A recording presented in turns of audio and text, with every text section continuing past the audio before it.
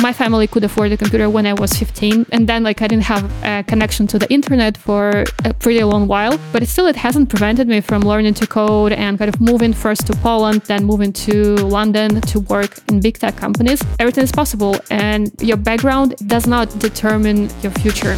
Hello and welcome to the Scrimba podcast. On this weekly show, we interview recently hired developers as well as industry experts about their advice on learning to code and how to get your first role in tech. Today, we're surfacing an interview we did over a year ago. It was one of the most viral interviews we ever recorded. And it was with Nadia, who is a product engineer in London by way of Belarus and Poland. At the time, we knew that Nadia and Alex had a fantastic conversation, but people resonated with this story so much more than we expected, because of Nadia's courageous decision to move from Belarus to Poland and start from scratch in learning to code. Thanks to her hard work, she got a visa to come to London, and at the time of the interview, she worked at Intercom, which is a very respectable engineering company. Somewhere along the way, Nadia wrote a whole book on changing careers. And we feel like, listening back to this episode, all of the advice she'd reflected on and curated comes through, but in 3D almost, as Nadia gives us color commentary about her experience, what she was feeling, and what she did to be successful. You're listening to the Scrimba podcast. Let's get into it. So my journey into coding wasn't that traditional. I initially started out as an English teacher, journalist, and an editor.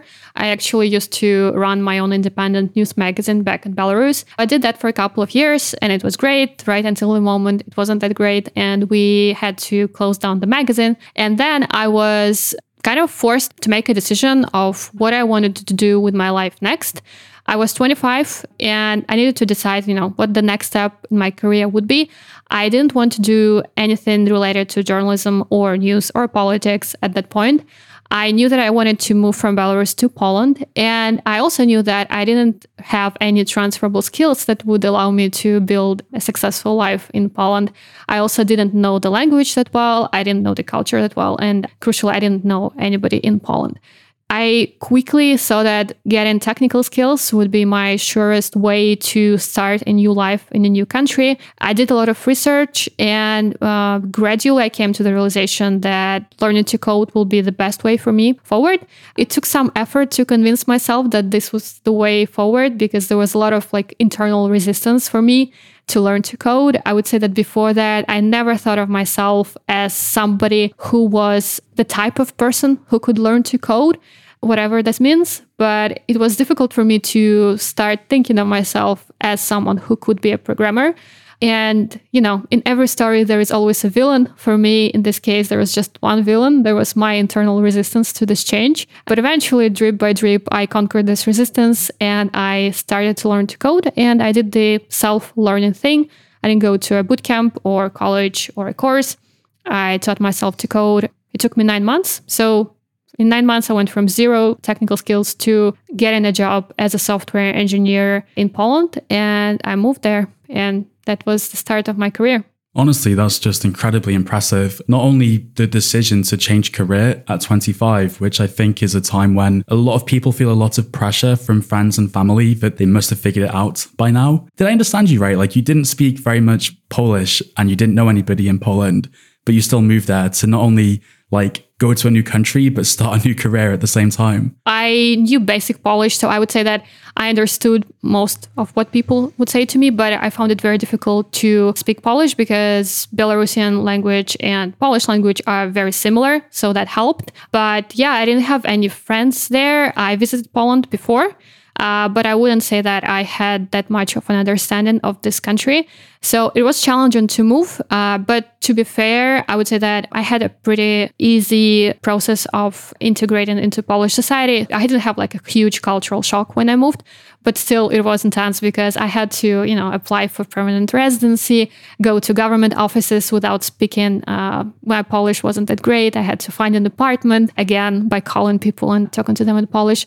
So it was a challenge, but I felt that this was the right way forward for me. And I thought that moving to another country would open new opportunities for me, for a career, for growth that I wouldn't have back where I was.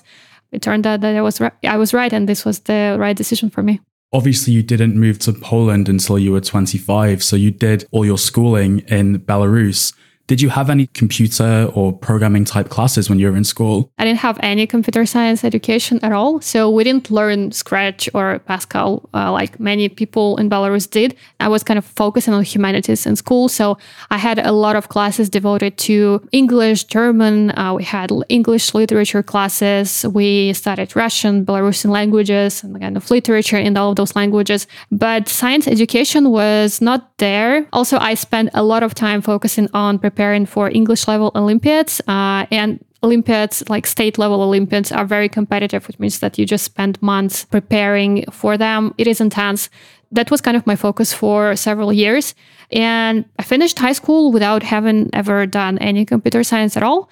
And then afterwards, I actually went to study to American University in Bulgaria, where I first studied, I first wanted to focus on business administration. Then I switched to journalism. But then again, in college, I knew people who were majoring in computer science. And then I knew somebody who was doing a minor in information systems. So it was sort of computer science related. But still, amazingly enough, it was my friend, but I never even thought of asking her what she was learning there. Like, I wasn't curious, and it just seemed like something that was so foreign to me, and it wasn't something that interested me at all. Funny thing is that my own brother, he has been a software engineer for 20 years, and I never asked him what he was doing for a living. I think that nobody really understood what he was doing. Everybody just said, oh, he's good with computers, so he's doing something with them. That sounds really familiar. So yeah, no context whatsoever. It kind of seemed like a very foreign world to me. And I think that right now, I live in London, I work in tech, and it's sort of easy to be kind of judgmental of myself and be like, oh my God, how could you have been so ignorant? And why didn't you start learning all of this earlier? But to be fair, in my life, in my background, I never had any kind of context where I could have become interested in tech or involved with coding or with startups or with anything, along those lines. Like my childhood in the 1990s in the former Soviet Union, it wasn't, rosy, and there wasn't any environment for me to get involved with these things. So I think that in reality, perhaps I could have started earlier, but, perhaps not. So I think that the point of me kind of sharing this is that I wanted to show to people that even if they grow up in environments that have nothing connected to tech, maybe their family couldn't afford a computer. Like my family could afford a computer when I was 15, and it was in 2006. And then I didn't have a connection to the internet for a pretty long while, but it hasn't prevented me from learning to code and kind of moving first to Poland, then moving to London to work in big tech companies. So everything is possible, and your background does not determine your future, I would say. By the way, what made you make the decision to go the self-taught route instead of going back to school, for example, or doing a coding bootcamp? For going back to school, I think that I didn't want to spend 4 years doing that. I kind of wanted to move to Poland quicker, and I was looking for a quicker way to get a new profession. I considered going to a bootcamp, and this is something that I researched back then. I wanted to study Ruby on Rails, so I was looking for Ruby on Rails bootcamps in Europe. However, the cost of those bootcamps was just prohibitively expensive for me. There was no way for me to afford any of them. I think there was one that was for free in Romania. And I vaguely remember writing or applying there or something, but I don't remember why it didn't happen. All in all, back then, there were a lot fewer options of affordable or free bootcamps. And in the town where I was living, there weren't any bootcamps related to Ruby on Rails. So that was kind of the only choice that I had. But also, I would say that it suited me pretty well because I'm the sort of person who learns well on their own. I'm conscientious and kind of organized. So this is the route that worked well for me. But definitely, it's not the ideal way for everybody. Coming up on the Scrimba podcast, can anyone be a programmer? When I hear people say that, oh, I will never be able to learn to code, I'm not convinced. But first, let's take a look at the socials. On Twitter, Skulls shared our episode with Shona Chan and wrote, Shona was really great on the Scrimba podcast, spending so many years in medicine and having that courage to transition to programming is a story worth sharing. Thank you. That's exactly how we felt. Andres Ladino also tweeted about Shona's episode and wrote, "This podcast is such a gem. That sunk cost fallacy reference at the end does hit hard. Becoming a developer poses a huge cost. However, not making that career change might pose a way bigger one. Take the leap now." Whoever needs to hear this, there it is. And last but not least, we have a new review over on Podcast Addict. It's a 5-star review. I believe it was left by a Mark. And 8 days ago, he wrote, "Positive, uplifting podcast that's keeping me going as I retrain to be a software developer. Really useful career advice. Thank you. We are here to inspire." I'm Jan, the producer, and in every episode, I highlight some of your social media posts about the podcast, as well as your reviews from various podcast platforms. If you want to get a shout out, you just need to post something about us. As long as your Twitter or LinkedIn posts contain the words Scrimba Podcast, we will find them. And if your podcast app of choice enables you to rate and review what you listen, please do so. It really helps to a small podcast like ours. And now, we're back to the interview with Nadia. It's interesting you chose to pursue Ruby. Like, I think Ruby had a reputation at the time as being a language that a lot of startups and really cool tech companies are using. Like, I think Twitter was originally and probably still is using Ruby, if not modified a little bit. And then it's fun because you've come full circle and your book is called Crossing the Rubicon. Yeah, this is a name that I still love. Initially, when I was starting to learn, I think as many people, I first tried to understand, the first question is what language should I learn? And for me, after Googling for a while, I saw that the best language to learn would be JavaScript. And this is what I initially tried. However, I had such bad luck with the tutorials that I saw online that they just didn't work for me. I couldn't understand anything. I couldn't move forward. And then luckily, I remembered that one of my friends a couple of years prior to that recommended a language called Ruby. And then he told me about this framework, Ruby on Rails, which allowed you to very quickly bootstrap websites and be productive very quickly. I got excited about this and I decided to try Ruby on Rails. I found a great tutorial that I still recommend to everybody called Ruby on Rails tutorial. This was a tutorial that sort of changed my life. It sounds a little bit extreme, but it's not, because this was the first moment when I started understanding something about programming. Some things started to click for me. And this is a magical moment, I think, for anybody who is non-technical and learning to code, when you start understanding some small items, some small concept in programming, and when you start thinking that maybe you're not completely hopeless and maybe you can move forward and you can learn. This is what happened for me with Ruby on Rails. And I kind of gradually, I fell in love with the framework and with the language, and I started enjoying using it and working in it. And then as time went on, I learned more and more about the language and kind of the ecosystem. And I came to enjoy a lot of features of the language and the community around it. And despite people telling me that Ruby and Ruby on Rails is dead, and people still ask me, why do you use this language?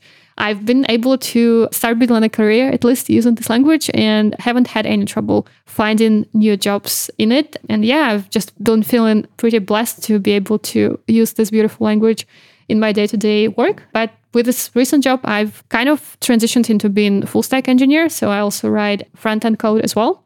So yeah, that's been my journey with the languages.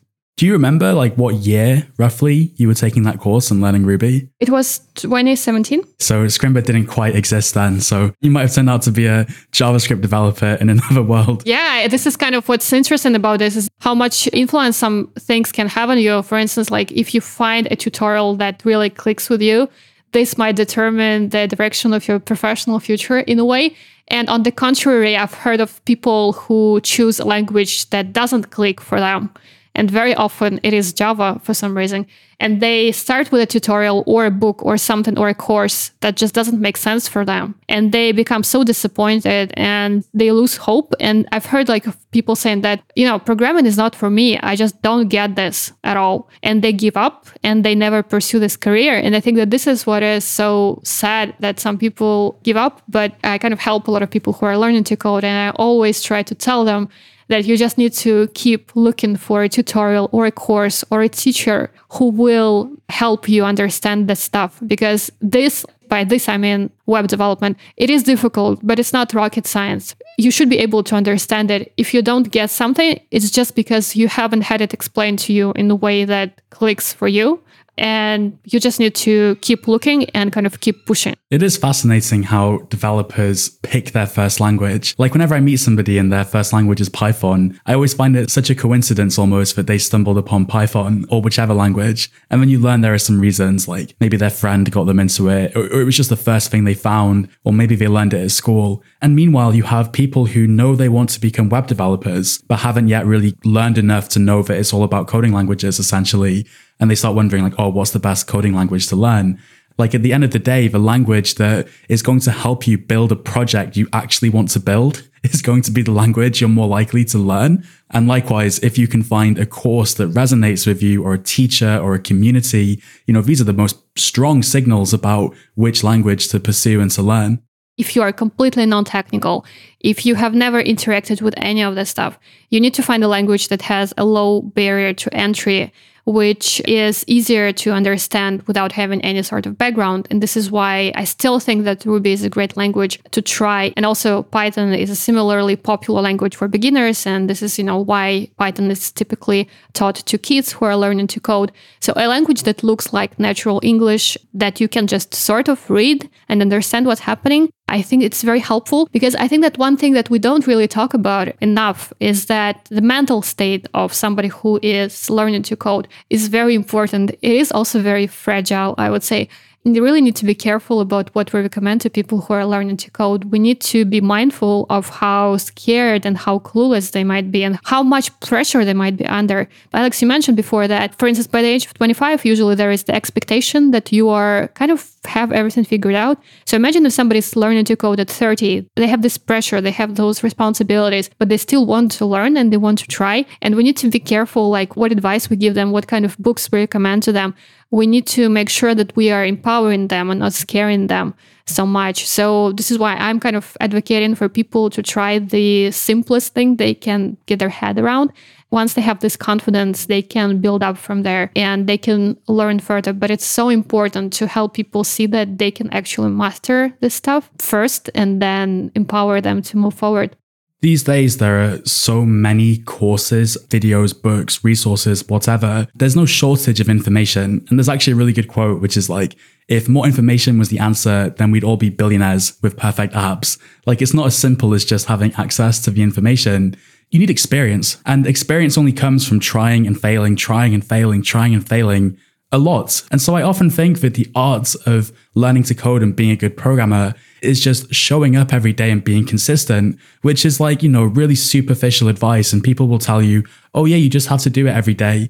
But you just have to peel it one layer back to realize all the reasons why that is so difficult. And that's one reason why I'm such a big advocate of setting study goals, going kind of easy on yourself, because you can push yourself to do anything. But by definition, if you're pushing yourself, you can't do it every day. Like you can't overexert yourself every day or you'll burn out. I mean, you're a self-taught developer. What was the experience like for you? It's very important to be consistent. It's very important to manage your mental state. The most difficult thing about all of this wasn't like the coding itself, although it was difficult, but I think that the managing my own mental state was the most difficult thing. So for me, the hardest thing about all of this has been to understand that it was okay that I was so bad at coding at that point. So the advice that I usually give to people who are learning to code is you are allowed to be the worst, especially if you're coming from a previous career where you were good. Maybe you were exceptionally good. Maybe you were the best in your career. And now you're changing jobs. You are older. And maybe you come to work at a company where you realize that you are the worst. And this was what was happening to me in my first job. I saw that I was the star of English Olympiads in my country. I was like a celebrity student. I was so good. But then I switched careers. I came to a field where I wasn't good. I was like the worst programmer in that company. This is the way I felt.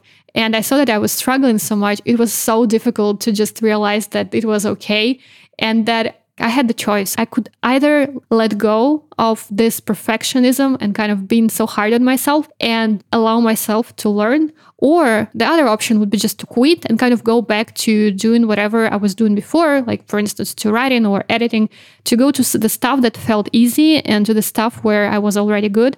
And I made the decision to keep going and kind of let go of myself I can't say that I ever kind of completely let go of my nature of trying to be perfect and, doing things correctly.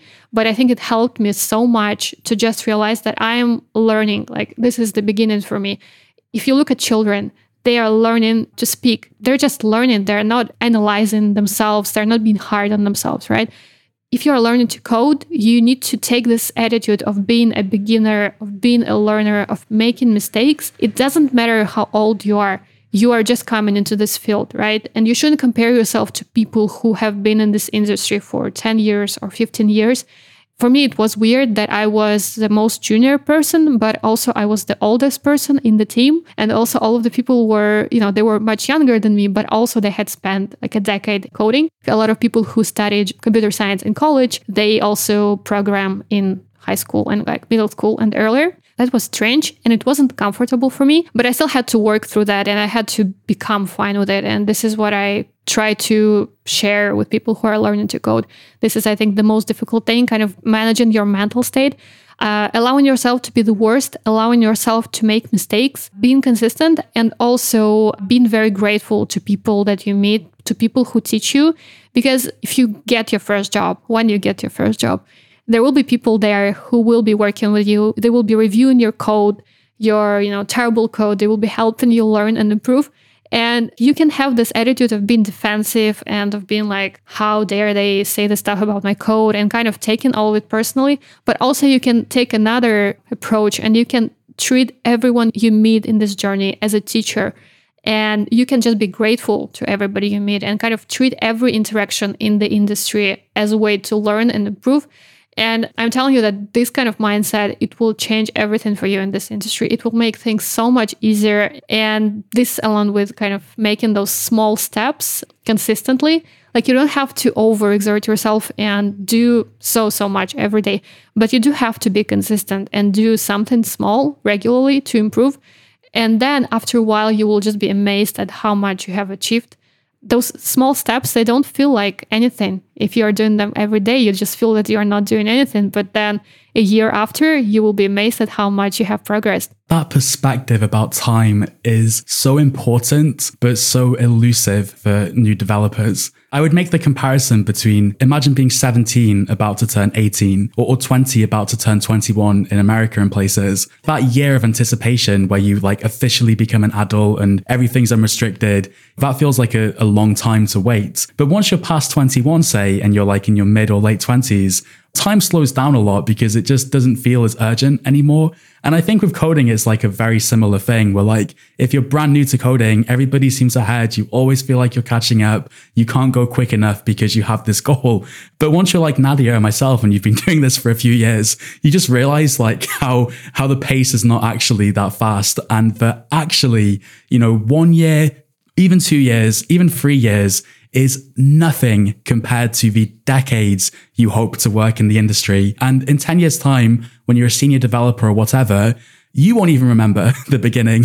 Other people certainly won't and certainly won't judge you about it. Yeah, I agree with the point how the perception of time changes as you age. And I think that that's kind of the benefit of growing older, is that you don't have this urgency. I think it's hard to give this kind of advice because if you're young and you hear this advice, it doesn't really register for some reason. I don't know, it didn't register for me, but it is true. And I really liked that comparison you made, that when you're like a baby or a kid or something, you're learning, but you're not judging it. Once you're an adult, basically, and you have some experience under your belt, you judge everything. And a lot of that is kind of informed about what you think other people are going to think. If you just keep bashing your head against the wall, basically, and, overthinking it, you can get demotivated very quickly. You sort of need to, I think it's like atomic habits, this idea of like just getting 1% better every day. Like it doesn't feel like a lot in the moment, but it adds up in a meaningful way to the point where you can not only code what you can imagine independently without tutorials, but offer a service to employers and actually get the job. I think that also it helps to think about this in terms of creativity and how we are embarrassed to think of the stuff that we did when we were children, of the pictures that we drew and the stuff that we made for our mothers, as like Mother Day gifts. But still, when we were making this stuff, we didn't feel self-conscious. We just enjoyed building. And we weren't taught yet to be self-conscious or kind of compare ourselves to others. And then as we grow up, we start doing that. And this is why creating stuff becomes so much harder as you grow older. But I think that being a developer allows you to go back to this creativity a little bit. Although I think a lot of people are put off the idea of becoming developers because they don't think of this field as creative. They, have this stereotype of, creativity being related to kind of arts and like drawing and like playing music. But if you think of it as a pure sense of the word creativity, as in bringing something into life, then coding is actually a very creative outlet. And I think that if you treat it this way and you think of it as just a way to build something that will be used by people, software allows us to build something that will be used by millions of people, and there is kind of no limit to how many people will benefit from your creation. I think this helps so much if you just treat it as a way to express your creativity and kind of go back to this mindset of being a child who is creating something from nothing and just enjoying it in the process. A lot of people falsely assume, I think, that programming is like mechanical, I guess, when actually in the purest sense, as you say, it's very creative. I think that's a big misconception people have coming into tech. There's actually a few more that I'd love to get your take on. Another one I hear all the time is that, I want to be a coder, but coding is only for math whizzes and people who did sciences at school or got good maths grades. Where does that stereotype come from, do you think? And how true does it hold in the real world? I've heard of the stereotype. I think that I had this idea of what being a programmer was, and I think everybody has a different idea. But my kind of understanding was that, there are people who can code and who, do math. And then there is me. There are people who are good at math, and then there are people who are good at languages. And I was in kind of the second camp. I think that the story of a normal programmer can be something like the person who starts coding very young, like at 6 years old. This is a person who's great at math, physics, computer science, who goes to Olympiads in STEM, and then studies computer science in the university. And all of this is so easy for them. They never struggle. And then their whole life revolves around coding or building robots or writing their own programming language in the free time, which is, totally chill and, easy. So this kind of image, it sounds very intimidating. And I think that this is what scares people so much. Who can fit this image? When I was starting to code, I wasn't anywhere near it. So I thought that this field wasn't for me. I found that a lot of people are actually scared of math, and math can be a little bit scary and difficult. And there is a stereotype that you have to be very gifted at math to be a programmer. I think that this stereotype comes from the fact that the first programmers were mathematicians. And also, if you go to study computer science at college, you will have a lot of required math classes. Yes, there are certain programming specializations that require some knowledge of math. So things like machine learning, artificial intelligence, cryptography, game programming. You will need math. However, if you're going into web development, knowing math is not a prerequisite. I have never had to use any math beyond basic arithmetics, and I cannot say that my experience is like this crazy outlier. What people, I think, don't understand who are outside of this world is that being a programmer and learning to code is not about math or numbers. It is about learning how to solve complex problems in efficient ways. And that's about it. So if you want to be a programmer, you need to have logical thinking, or you need to develop logical thinking to be successful. So you will have to analyze a complex situation with a lot of inputs, a lot of requirements, and you will need to come up with alternative solutions, kind of choose the most efficient one, and then implement it and kind of own the result of it. So I think that it's very important to be good at problem solving, but you don't have to be good at math. If you want to go into things like machine learning, then yes, you will need to learn math. But again, if you didn't understand math in school, it doesn't mean that you won't be able to learn it now. You will, but it's just that you will need to spend more time learning it and kind of preparing for this additionally to learning to code. Can anyone learn to code, in your opinion? I think that if you are able to think critically and kind of think in a logical way, or develop the logical thinking. Again, I think that this is a skill that can be developed. In general, like problem-solving skills, for some people, those skills are better developed, and for others, they are less developed. But still, with enough practice, you should be able to become better. The more you do of it, the better you will become. It's just that everyone is different and everyone is coming from a different place. So when I hear people say that, oh, I will never be able to learn to code, I'm not convinced that they are right. It might be that they just haven't tried, or they haven't spent enough time learning. I think that with enough practice and enough time, you should be able to grasp this stuff because, as I said, it's difficult. It's difficult to become a software engineer, but it's not rocket science. A lot of people are able to learn to code within a year to become employed as a coder. But actually, if you want to learn to build like simple websites, you can learn to do this in just a few weeks or maybe months. And I think that this is something that people don't fully realize. One of the greatest things about this profession is that you can see the results of your learning relatively quickly. And this is what people, I think, don't fully understand and they don't try. But if they try and they can see the results of what they're learning in just a few weeks, I think this will give them more confidence to keep going. There are just different types of coding and different levels of coding. And even when you say you can code at a hireable level, all jobs are kind of made a bit different. There are many companies that will hire you on like a lower end of a salary band and train you up. And that's an opportunity to kind of get paid while you learn, essentially. There are also different calibers of programmers, I think. There are people who live and breathe it, people who have like vast ambitions to change the fundamentals of computing or have a bit of their code run on everybody's phone. And I love this. Like, I'm quite an ambitious developer myself. But there's one thing you wrote in the book, Nadia, that I just can't skim over. Why this job as software developers people treat so uniquely. You wrote, nobody expects an accountant to be obsessed with accounting and spend all their weekends working on spreadsheets for fun and things like that. Like, there's nothing wrong with being like a journeyman developer. We talk a lot about gatekeeping in this industry, I think. But honestly, in my experience, I've had a pretty great experience working in Poland and the UK, and I've never faced with any external gatekeeping. But I think that people do so much gatekeeping for themselves, and they think that if I don't want to dedicate my whole like earthly existence to programming, then I'm not the right programmer. However, this field is so vast, it's constantly growing, and it needs all kinds of developers. And there are different companies and different expectations. There will be some companies that won't hire you if you don't build side projects and if you don't contribute to open source. And that's fine. But also there will be so many companies that won't expect you to code all the time. And they will actually encourage you to pursue other interests outside of coding and maintain work-life balance and develop in other areas of your life. So I think that we should take it down a notch and maybe not treat this job as something completely different from all other careers. Other jobs, you're expected to just do a day of honest work, get paid and go home and do other stuff that you love and enjoy and spend time with your family and maybe do some other projects. Also, I think that there is another stereotype that people have is that you should have this, like, this is like a calling that you have, This is a calling to be a programmer and you need to get it early in life. And then if you didn't get it, then that's it for you. What I've come to realize with age is that life is long and you can have several callings along the way. So for instance, if you're a child and you have this calling like to be a teacher or an actress, right? And then like, does it mean that you have to be a teacher when you're 30 or 40 if you don't no longer feel like it?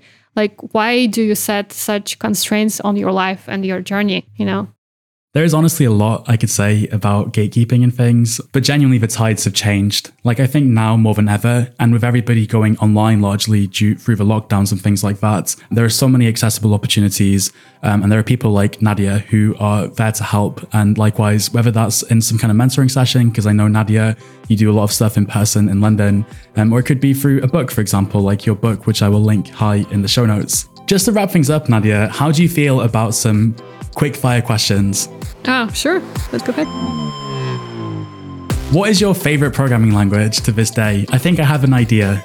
Ruby. Have you been using JavaScript? Now you're a full stack developer. How does it compare? Yeah, I think it has its moments. Oh, that is a short answer. It's very British. What front-end frameworks do you like and use? Or perhaps you don't use any in your work? I use Ember.js right now, but I also used React previously. Oh, sick. You work at Intercom right now, which is a company and product I know well. Really great product. Also, the company was sort of based nearby where I used to work and they hire a lot of talented people. What is one of the sort of tasks you've accomplished at work recently that you can tell us about? Maybe something particularly challenging or just, you're pleased about having done? Yeah, so I focus mostly on improving bots, chatbots, and automation at Intercom. So one of the projects that I worked with was allowing users to add paths to Resolution Bot, which is a machine learning powered bot that we offer. It allows users to build like complex, multi-dimensional answers to users' questions, which I think is pretty neat. It's very neat. What do you prefer, coffee or tea? Coffee in the morning and tea later. Oh, I like that. Something to give you a boost in the morning, but just sustain you in the afternoon. What do you prefer, Nadia, dogs or cats? Cats, definitely. Tell me if I'm wrong, but you're cat sitting right now, aren't you? Yes, I am. I'm a professional cat sitter. Full-time developer, part-time cat sitter. I like that. Yes. You mentioned before you've lived in like 20 plus places in London. What's your favorite parts of London? Oh, definitely Westminster. I'm very much interested in history. So old center of Westminster, old London, old historical places, very dear to my heart. I like that a lot. All right, Nadia, thank you so much for joining me on the Scrimba podcast. It's been an absolute pleasure. Thank you so much for having me on. I enjoyed it so much. Thanks.